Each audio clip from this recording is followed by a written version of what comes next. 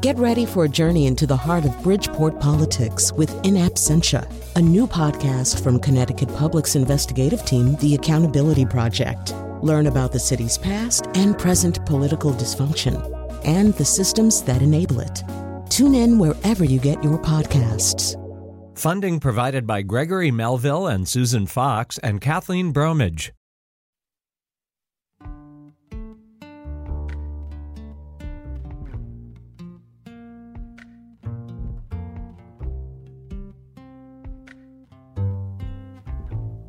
This is Where We Live on Connecticut Public Radio. I'm Lucy Nalpathanchel. The pandemic has certainly magnified health disparities in the U.S. Today, we'll look at cancer disparities that persist in communities of color. We'll talk about why, including barriers to screening and early detection. And later, we'll find out how local hospitals and nonprofits are working to address these gaps. We want to hear from you, too. You can join us, 888-720-9677. That's 888-720-WNPR. Or you can find us on Facebook and Twitter at Where We Live. First, a recent study in the Journal of the American Medical Association found African American women with non-metastatic triple-negative breast cancer were more likely to die of their disease than their white counterparts. African American patients also were less likely to receive standard treatments, which partially explained their increased mortality risk. Now, with all the attention on breast cancer awareness, why is this still happening? Let's start with a personal story. Joining me on the phone now is Shelley Hicks. She's a breast cancer survivor, and she's an advocate for Sisters Journey, a breast cancer support group in New Haven for Black women. Shelley, welcome to our show. Hi, Lucy. Great to be with you this morning. Now, I mentioned that you're a survivor. We're so glad that you're here with us to tell us your story. Can you talk about when you were diagnosed? What was your experience at the doctor's office? Sure. I was diagnosed at age 34 with early stage breast cancer. And just to back up a little, my mom was diagnosed and thankfully is a survivor, but she was diagnosed 3 years prior. And so I had become very aware of my body and its changes, and I had begun to schedule or actually conduct self-exams myself. And so I found a lump and I brought it to my gynecologist's attention, and she told me, you're pretty young. Why don't we watch it for a year and see how it progresses? And over the course of a year, I noticed that it got larger and it got harder, and I brought it to her attention at the next visit, and she, given my history, still said, I truly don't think it's anything. I think that exposing yourself to a mammogram may be a little more troublesome than what you may have found right now. So I just wanted to talk a little bit about what you shared. So you noticed this lump in your early 30s, and given your family history, the doctor still told you to just wait and see? She did. Yeah, she did. She said, I don't think it's anything. Why don't we just wait and see? And wow. I think that maybe it was an unconscious bias or conscious bias, but I believe it was unconscious. Looking at the way that I look, looking at my age, I look much younger, and I am a Black woman. And I think that Black women come across this more often than not. And so a year later, she was still telling you, well, maybe you shouldn't get a mammogram with concerns about radiation. So what made you still think, there's something wrong, I need to check this out? Like I said, I had become really aware of my body and sensitive to the changes. And so I knew that it was something. I had this just innate feeling, a voice of God. I knew that something was off. And so I called Smilo Cancer Center here in New Haven, and scheduled a mammogram. So can you walk us through that process? Because I know before I ever had my first mammogram, I was kind of, dreading it, right? And so were you concerned at all about, what it was going to be like and, just the process? I really wasn't up until about an hour before the mammogram was scheduled. I was just hoping to get some sort of confirmation that this doctor was right, and it was nothing, and I didn't have anything to worry about. And right before I walked in, I felt this feeling of dread.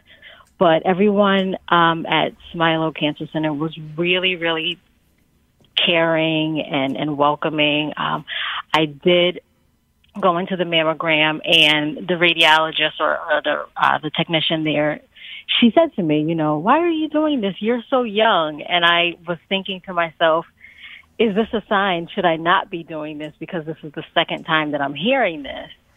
And as we had gone through the mammogram, and she noticed there was some abnormalities on the mammogram, she called in the doctor, and the doctor asked if I would be able to stay to have an ultrasound completed, and then I had a subsequent biopsy as well. And so can you tell us when they gave you a call back after the results came in, what did they say? It was almost a week later, and my gynecologist was actually the person that called. I was away traveling for work in Atlanta, and I got the phone call from her, and she asked if Smilow had called me with my results. And I said, no, I haven't heard from anyone yet.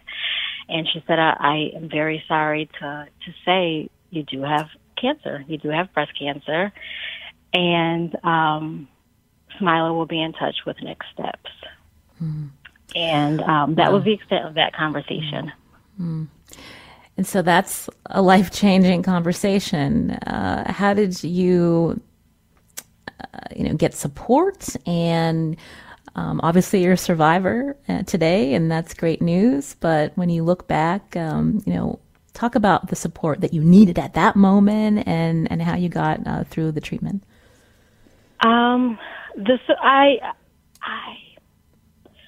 I felt support from all around, from my family, from the medical team that I worked with at Smilow. In that exact moment when I got the phone call, I was in Atlanta, Georgia, and one of my best friends happens to live in Atlanta, Georgia, and so I was able to spend some time with her and kind of process the news that I had just gotten. So I was thankful that I wasn't completely alone. When I got back, there wasn't a lot of time for me mentally to emotionally process that news. It was really just kind of go time for me. I knew that I needed to figure out, what my game plan was going to be, how I was going to respond to whatever treatment that they were going to suggest, and how I was going to get past it, because I am a mom. I had a 10-year-old son at the time. And it was a lot. It was a lot for me to deal with, but I am grateful for the support that I felt from my entire community, my entire village. Mm. Now, you also got support, I believe, through Sisters Journey in New Haven. Tell us about this group. Sisters Journey is an amazing organization. They are a support group for breast cancer survivors and also for, their extended community. So my grandmother is a survivor. As I said, my mother is a survivor, and so they were both already a part of Sisters Journey. And when I received my diagnosis, from that moment, they jumped in and supported me in ways as they do a survivor, instead of, their caregiving support group or caregiving community. So they came in, and they were very, very supportive. They were very helpful in just making sure that I had everything that I needed and that my family had everything that they needed to support me closer.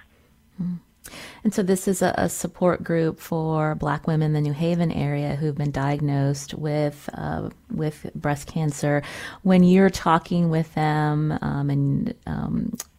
as an advocate, were there similar stories of feeling where when they realized something was wrong or they felt like something was wrong, that they didn't feel like they were being heard?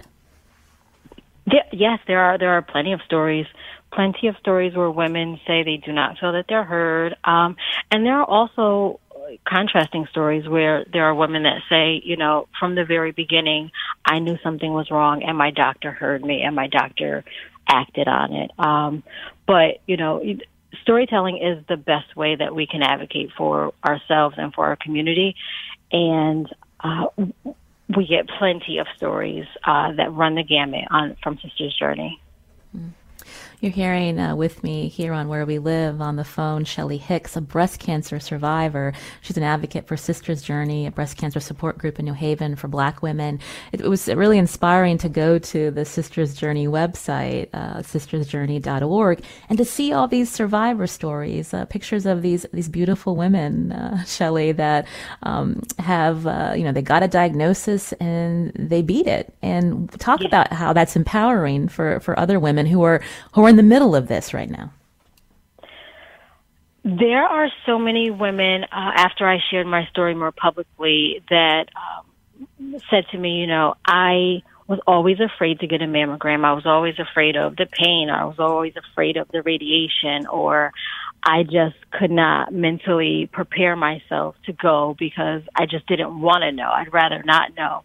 And after I shared my story, so many women decided to get their first mammogram, and these are women that were over 40, and most of them said, I'm so glad I did. It was not that bad, and did not have cancer and have not had, a history with cancer. And there are some that have come back and said, I am so glad that you shared your story. I am so glad that I went to get this mammogram.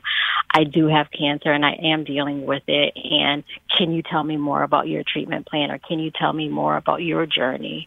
And we go from there. Again, you're listening to Where We Live. I wanted to get another perspective on this conversation about cancer disparities that continue to persist in communities of color.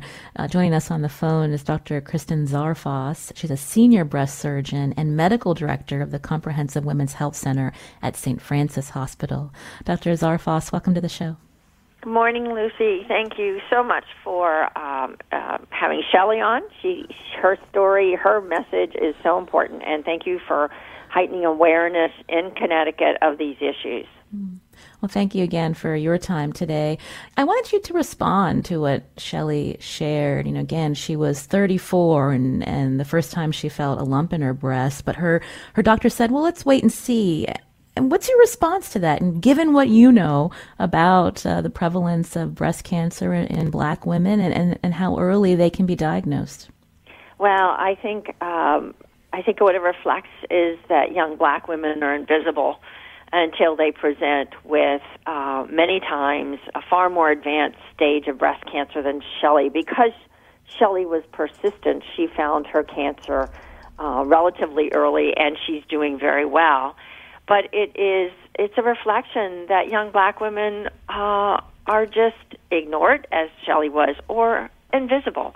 Now, the statistics bear out that 30% of Black women will develop breast cancer before the age of 50, compared to a third of white women.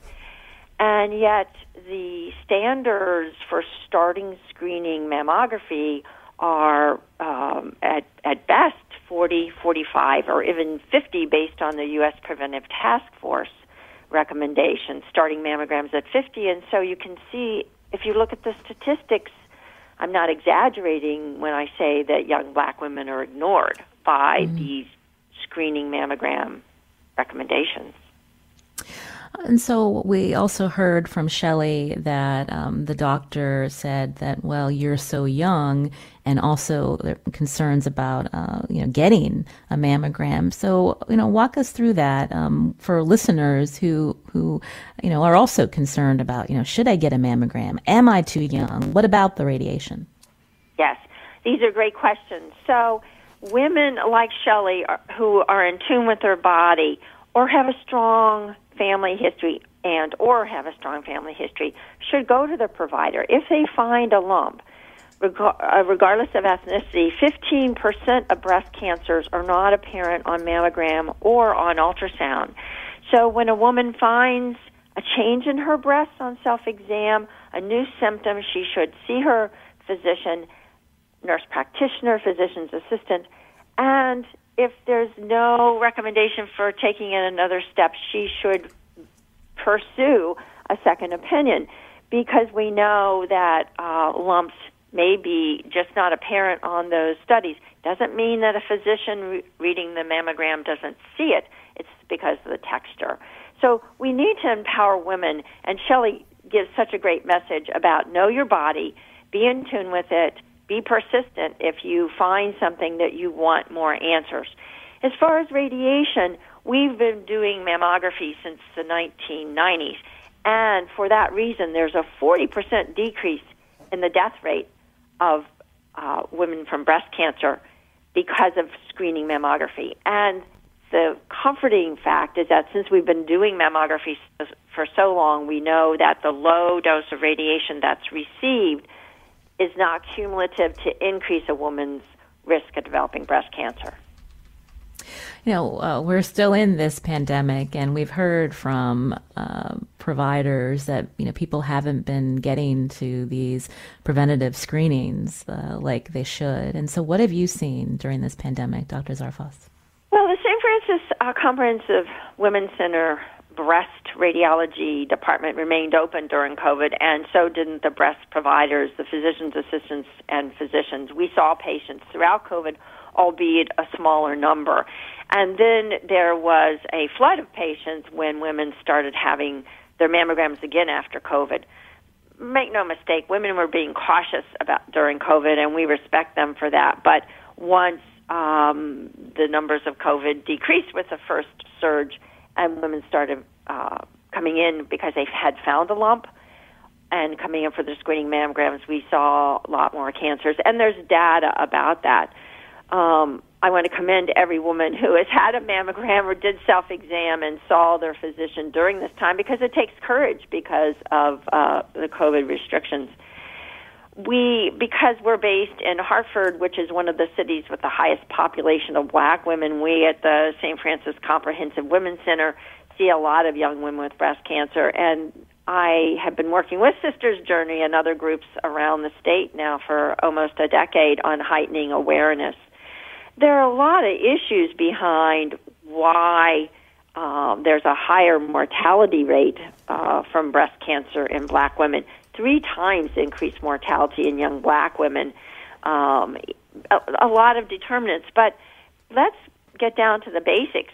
There are a lot of determinants that society has to work on with the disparities we've seen of people of color with COVID, but also with breast cancer. But if cancer occurs in black women younger, it's common sense, and there are plenty of papers now supporting the studies that we should be doing mammography and screening in young black women earlier than the standards from the American Cancer Society or the U.S. Preventive Task Force. There are precedents in other cancers for screening measures earlier than the standards, and why shouldn't young black women have those same rights? Well, what about genetic testing? When we think about the Ashkenazi Jews who are predisposed to the BRCA gene, we see studies that show black men of Caribbean descent have they should be screened for prostate cancer earlier. I mean, talk through genetic testing. Should that be pushed more for at-risk people of color? Well, I think we need to look at each woman and her individual risk factors. So what you have just cited are 2 precedents where we look at populations that have a higher risk, such as in Jewish women of Ashkenazic descent.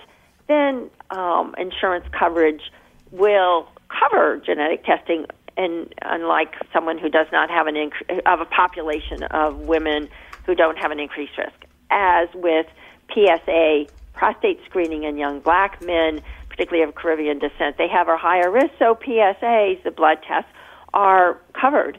In other words, these screening modalities are available. To answer your question directly about genetic testing, each woman, regardless of ethnicity, should be looked at with her family history, if she develops breast cancer, at what age she develops breast cancer, to see if she and her family could benefit from genetic testing. But what we're talking about here is looking at the facts about a certain group's increased risk of developing any type of cancer and applying screening guidelines based on those risks. And thus, why I think Shelley might agree with me, if young black women develop breast cancer younger, shouldn't we be screening them earlier? Right. Shelley is still with us. Shelley Hicks, again, who's a breast cancer survivor. I wanted you to respond to what Dr. Zarfos shared. I absolutely agree. And I would like to just say that I also had genetic testing done. I did. My mother did. One of my cousins did as well. And as of right now, there isn't a gene that they have found that has connected the breast cancer that I had to my mom or my grandmother.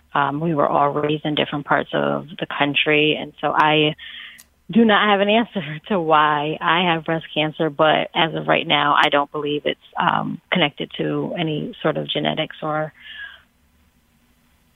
the like. Okay. Before we head to break, you've mentioned that Dr. Zarfos, there have been a lot of studies, and given what has been found, earlier screening for in communities of color is a no-brainer. And I'm wondering if you can talk further about what researchers have found in terms of that experience that a person of color is having in the doctor office that may make them have a different choice about proceeding with a particular treatment versus white women.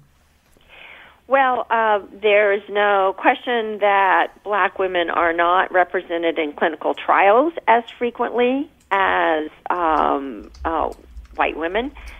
Clinical trials give us the information, as we know with a vaccine. Clinical trials have shown us so many advances in breast cancer treatments, but women of color are underrepresented. There is some data, a paper that looks at a gap between, now Shelley described she had her mammogram and there was a gap in time before she was contacted, that gap is greater for women of color. Why is that? Is that unavailability by telephone, or there are a lot of social determinants here that are making a difference, and we have to work on those social determinants, not just in breast cancer, but in COVID and all health issues. That is something that must be done. But in the meantime, in a parallel way, we can inform providers, inform women in a non-toxic way, an empowering way, to have young black women have screening mammography earlier. You're hearing Dr. Kristen Zarfos here on Where We Live, Senior Breast Surgeon and Medical Director of the Comprehensive Women's Health Center at St. Francis Hospital. She's going to stay with us, but I want to thank Shelley Hicks for joining us today, a breast cancer survivor and also an advocate for Sisters Journey, which is a breast cancer support group in New Haven for black women. You can learn more at sistersjourney.org. Shelley, thank you so much. Thank you so much, Lucy. Thank you, Dr. Zarfos. Thank you, Shelley. This is Where We Live. You can join us 888-720-9677. That's 888-720-WNPR. Coming up after the break, we find out more about how hospitals and some nonprofits are working to reduce these gaps in care for high-risk residents.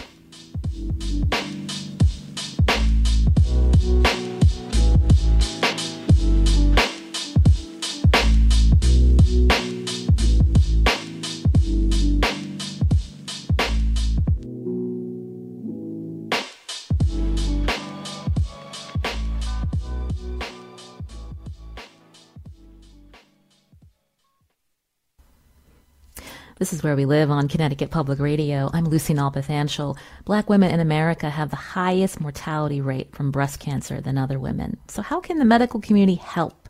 Researchers at Ohio State say national screening mammography guidelines still do not reflect the high-risk status of black women. That's something that my guest on the phone has also shared. She's Dr. Kristen Zarfos, Senior Breast Surgeon and Medical Director of the Comprehensive Women's Health Center at St. Francis Hospital.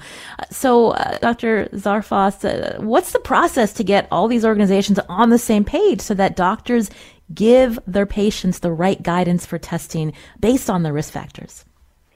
Well, that's the crux of the matter. Lucy, thank you for boiling right down to where we need to be. You know, there are physicians from 14 different institutions around this country who, through their co-editing papers that support this, that are as passionate as Shelley is, as you are, to bringing this to attention, and certainly as we are at St. Francis. And Trinity Health Center has opened the door to educating physicians, and there are 92 hospitals in 22 states around the country. But that's just a small part of what we need to do. You know, thanks to the Biden administration, Dr. Nunes-Smith from Yale is representing inequities in healthcare on COVID and other health issues at the federal level. And so, as you quoted the Ohio State article, which is entitled A Call to Action, we need to organize to sit down at the table with those who make the guidelines to look at the data. This is all evidence-based. These numbers that I have shared with you, we have known since the 1970s, were published in the journal Cancer in 2002, so this is not new news. But what COVID has done in heightening our awareness, pulling the veil back from what we have refused to see as a nation on disparities and inequities in healthcare for people of color, we cannot ignore it any longer. And Dr. Nunes-Smith is working on this at the federal level. All of us need to stand up and say, no longer ignore these young black women. Mm-hmm. At the same time, Dr. Zarfas, I'm sure for women who are listening and as we're talking, it really is unfair that the onus is on women to be proactive in some way when we've got so much on our plate. There's so much happening, and we've got to remember, make sure you get these prevention measures. Yes. Go get your mammogram, and that's a real failure of our healthcare system, right? Like it's on the individual. It is. There is without question. And, it's just like the issue that they like to say obesity is a risk factor for breast cancer in all ethnicities, and they say that in young and black women of all ages. Excuse me. No woman chooses to be obese. Don't blame the woman for her cancer. Help her to understand early detection. Help her with her health. I agree with you, Lucy. What is a more critical decade in your life than your 30s and 40s as a woman? You're raising children. You may be the only breadwinner. Maybe you're going back to school. It is a critical decade. I am far older than that, but, your 30s and 40s are so critical. We need to help women. We as healthcare professionals need to educate our colleagues now, today, and we need to strive to talk to the payers, particularly since we're the insurance capital of the world.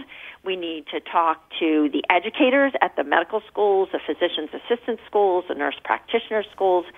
We need to get out into the community, and we've just we're working on hiring a new outreach worker at our breast center for breast health. And I want to emphasize breast health. We don't want it to be a toxic message that you're young and you're going to develop breast cancer. We want the message to empower women on taking care of their health. And having a mammogram or doing self-exam and being proactive to go to their physician is about women's health of all ethnicities, but particularly in young black women. We're going to be going to a reporter from Connecticut Health Investigative Team to talk about some other disparities in our community and how some local hospitals and advocacy groups are working to close these gaps. But I just wanted to go ask you, Dr. Zarfas, for women who are fearful of that first mammogram, can you just give us a little advice on, again, the process and to maybe, distill that fear for them, dispel it? Yes. Well, I think we have to look at it as peace of mind. And so a brief 10, 15-minute mammogram where there's a little compression of your breast, a mild discomfort for some women, a little more discomfort for others. But a brief period can give you 364 and a half days of the year peace of mind that you're taking care of yourself, that you need not worry. In my experience with our team at St. Francis, the nurses I work with, it's the unknown that's most fearful to all of us. And so rather than struggling with the unknown, do I have a breast problem or not, take that measure, minimal discomfort, mild discomfort, for 10 or 15 minutes to give you 364 days of the year of peace of mind. Those are great words for all of us. And I know after the show, I'm going to set mine up. Thank you, Dr. Zarfas, for that reminder. Elizabeth Hubeck has been waiting on Zoom. We want to talk with you about your recent story for the Connecticut Health Investigative Team, because you're also looking at other disparities in communities of color. Let's talk about colorectal cancer screening, Elizabeth. What did you find? Hi, Lucy. Thanks for having me today. Absolutely. Here in Connecticut, there are definitely disparities in colorectal cancer when it comes to both screening and just the rates. In Connecticut, Hispanic men have the highest rates of colorectal cancer, and then Black men closely follow. And the rates are slightly lower for women, but again, Hispanic women's rates are higher than those of white women, and also they're lagging in screening as well, getting those regular routine screenings that can really be life-saving. So in your story, just to reiterate, this should grab everyone's attention. Fewer than 80% of Connecticut residents who are age eligible for colorectal cancer screenings are up to date on them. Fewer than 80%. You're talking about disparities also between the Black and Hispanic community. So talk about the barriers. Why is this, Elizabeth? Sure. Well, I spend quite a bit of time talking to folks at Project Access of New Haven, which is a nonprofit that uses a really unique model of, and it's actually a research-based national model in which they use patient navigators. And these are folks who work directly with patients to help them get through these barriers, which can be as varied as simple distrust of screening and doctor visits to translation services that they may need, transportation, and childcare, all the things that prevent folks from getting to those visits. You profiled a 71-year-old New Haven resident, a native of Peru. Tell us a little bit about him and how he got to his screening. Right. That's a great example. Mr. Estrada is a 71-year-old native of Peru, and he did find his way to Project Access. And once he was educated on the family history link, his father had died of colorectal cancer at 65 years old. He didn't want to, follow in his footsteps, and so the folks at Project Access made sure that he got everything that he needed in terms of the everything from the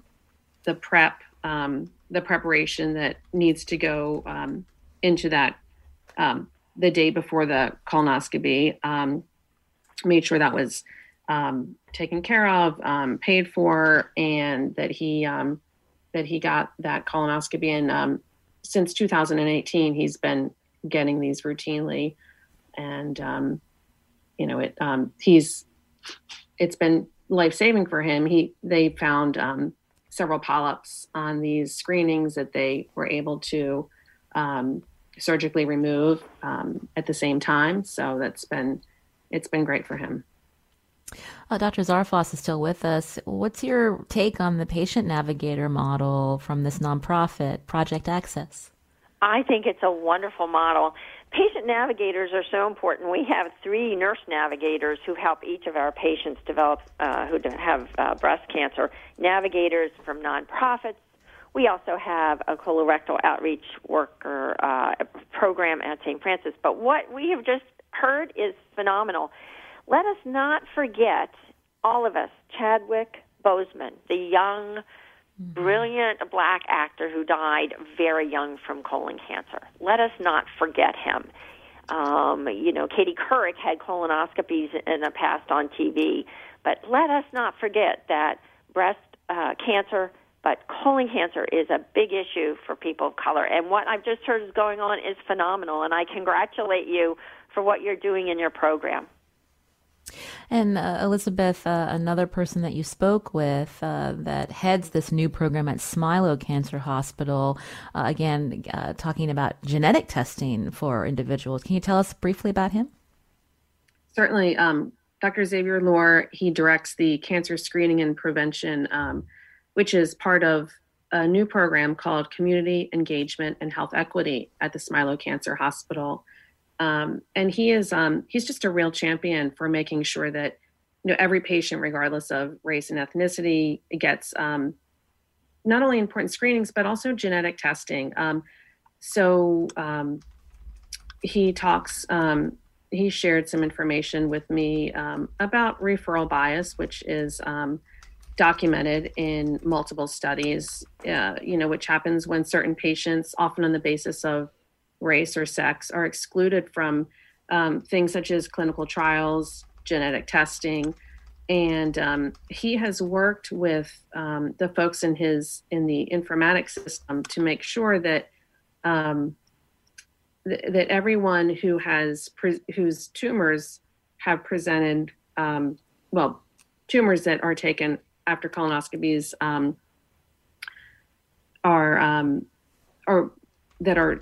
that show signs of possible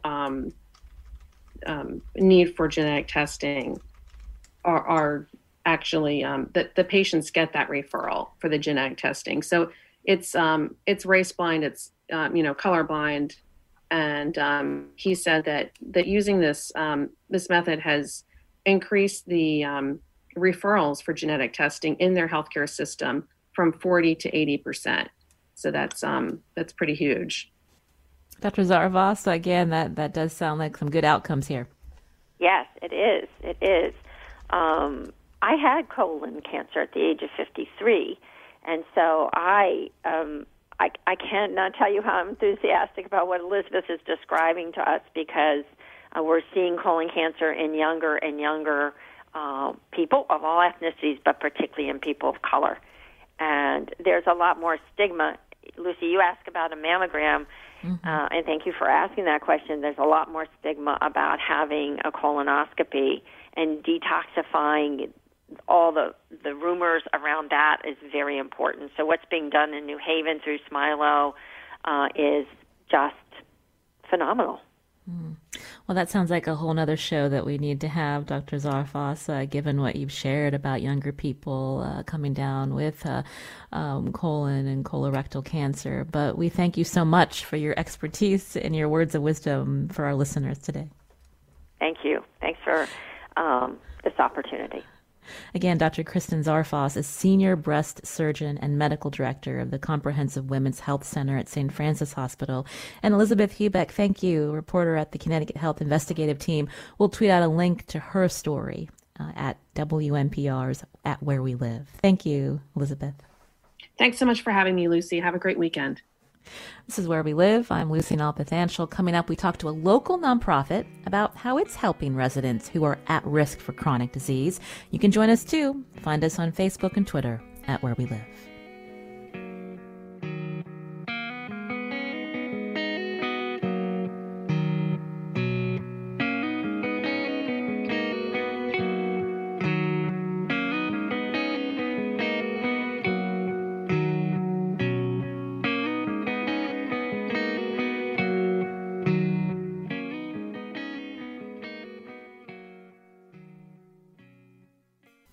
This is Where We Live. I'm Lucy Nalpathanchel. Coming up Monday, in 1985, Robert Ballard discovered the Titanic wreckage off the coast of Newfoundland.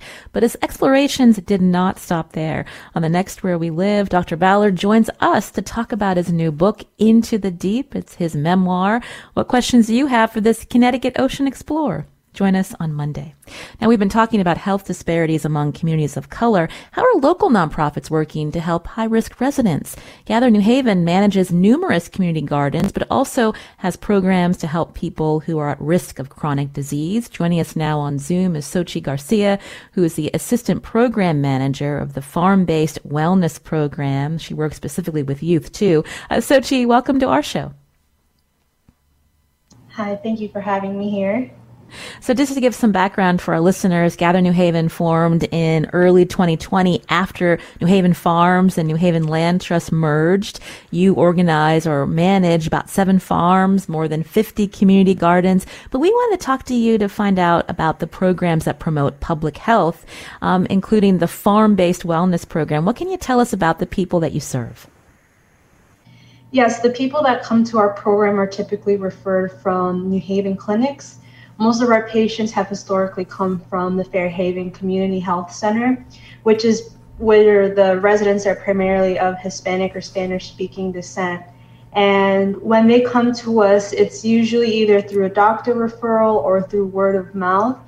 Usually our participants have predisposed to high-risk health-oriented diseases like diabetes, high cholesterol, or high blood pressure.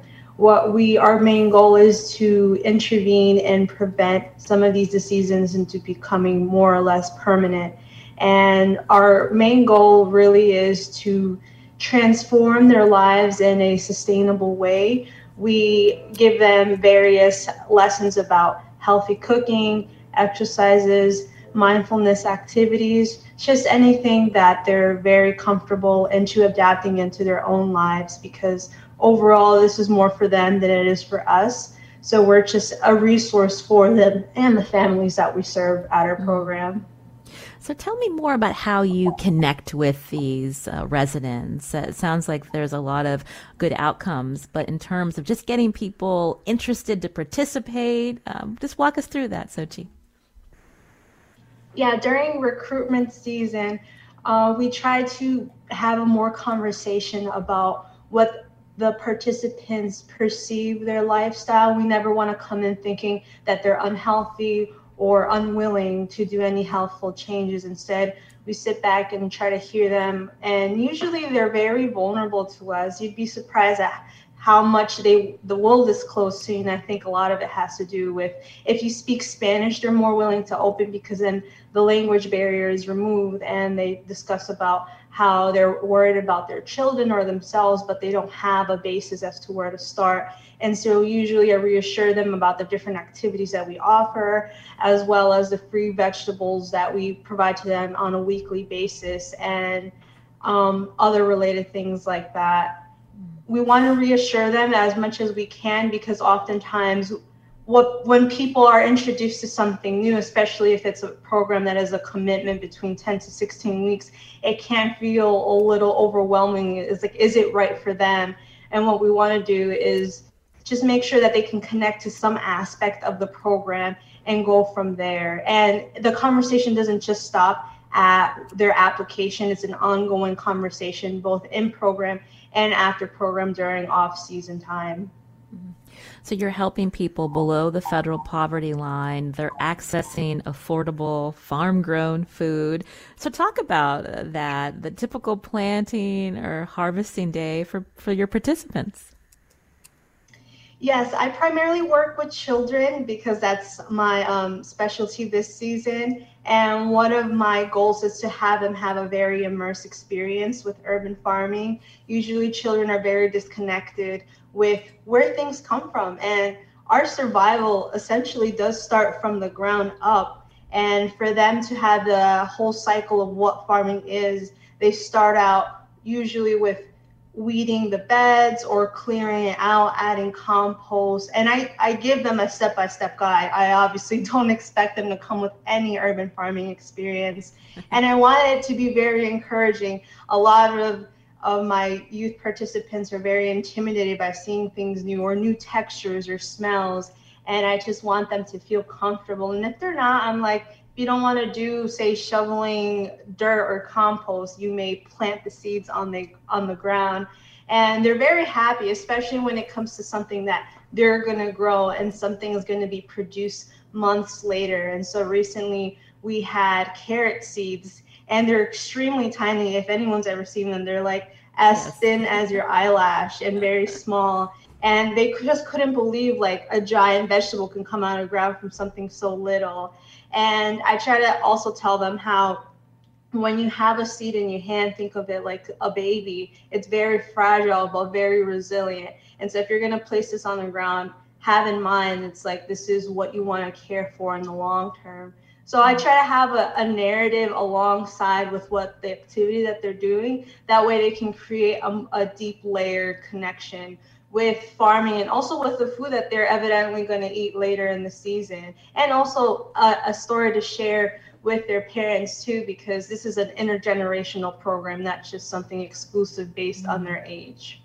And that was my next question to you, Sochi, about how children can help influence their parents in healthy eating and even eating together. There's nothing like going into the garden and harvesting something that you've grown. It's a great feeling. Yes, what I do with the children is to have them taste test or feel. I try to engage all of their senses as much as I can, because usually food is mostly about taste, sometimes smell, but it's a mouthful experience. And so if you have children who are very unfamiliar with kale or even a cucumber, believe it or not, they may feel an aversion to something that's so new. And so I'm like, here, just taste it. I don't force them or anything. I'm like, if they can just see it and how it's picked from the vine or from the ground, they have almost like this instinct to go ahead and go forward with just taking a bite.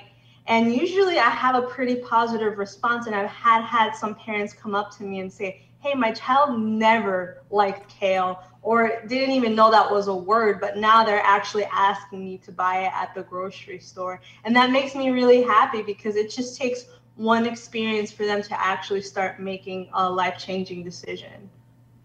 Well, that's good to hear. And that, when we think about measuring outcomes, that's one outcome. But when we think about residents who might be high risk or maybe have diabetes, how do you encourage testing blood glucose levels or helping with diet for people that have diabetes, Sochi?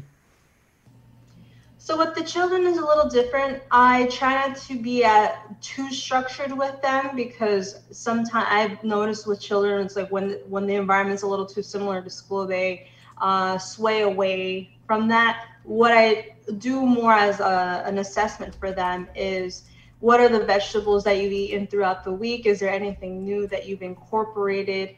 But and I'm going to allude this more to the adults, where there is a lot more structure for them.